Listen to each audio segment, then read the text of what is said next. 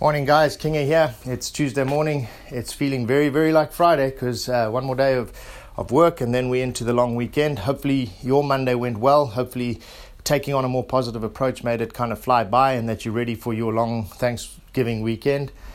I'm hoping you all have Friday off so that you can, depending on what industry you're in, I guess if you're in the service industry, that's when people are the busiest. Black Friday sales and things like that could also be huge in the retail space, but hopefully you get a chance to be with family and friends and enjoy it.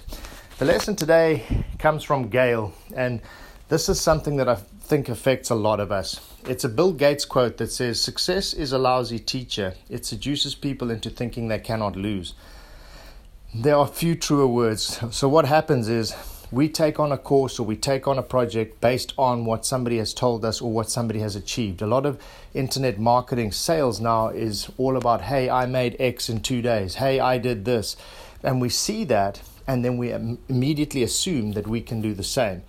And that's not always the case. So by benching yourself against, probably the most successful story that is out there, you almost certainly will fall short. So what I'm saying is when an internet marketer markets something on, say, Facebook, and you see it, and you say, oh, well, so-and-so achieved this. He made, $1 million in 90 seconds or 90 minutes or whatever the advertisement may be.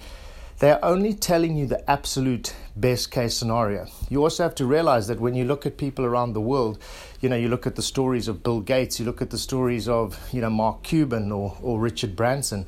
These guys are the exception rather than the rule. So if you start out benching yourself against, for example, Bill Gates, he's an exceptional individual that has achieved an unbelievable amount.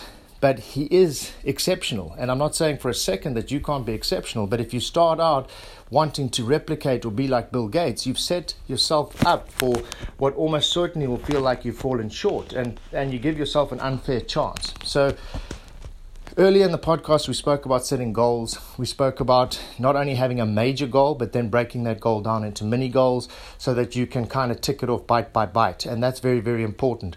What you're trying to do is improve every single day. You're trying to hit your targets. You're trying to hit your goals. And if you do that, you should feel like you're succeeding. Don't fall into that trap of believing that only if you are like so-and-so that you're successful. So in my internet example, if the guy says you're going to make $10,000 on your first day and you don't, that does not mean that you were not successful. It may take you longer. It may mean that you have to change your methodologies a bit. But don't bench yourself against something that sets you up for failure. All right, guys, have a fantastic Tuesday, and I'll speak to you tomorrow. Bye-bye.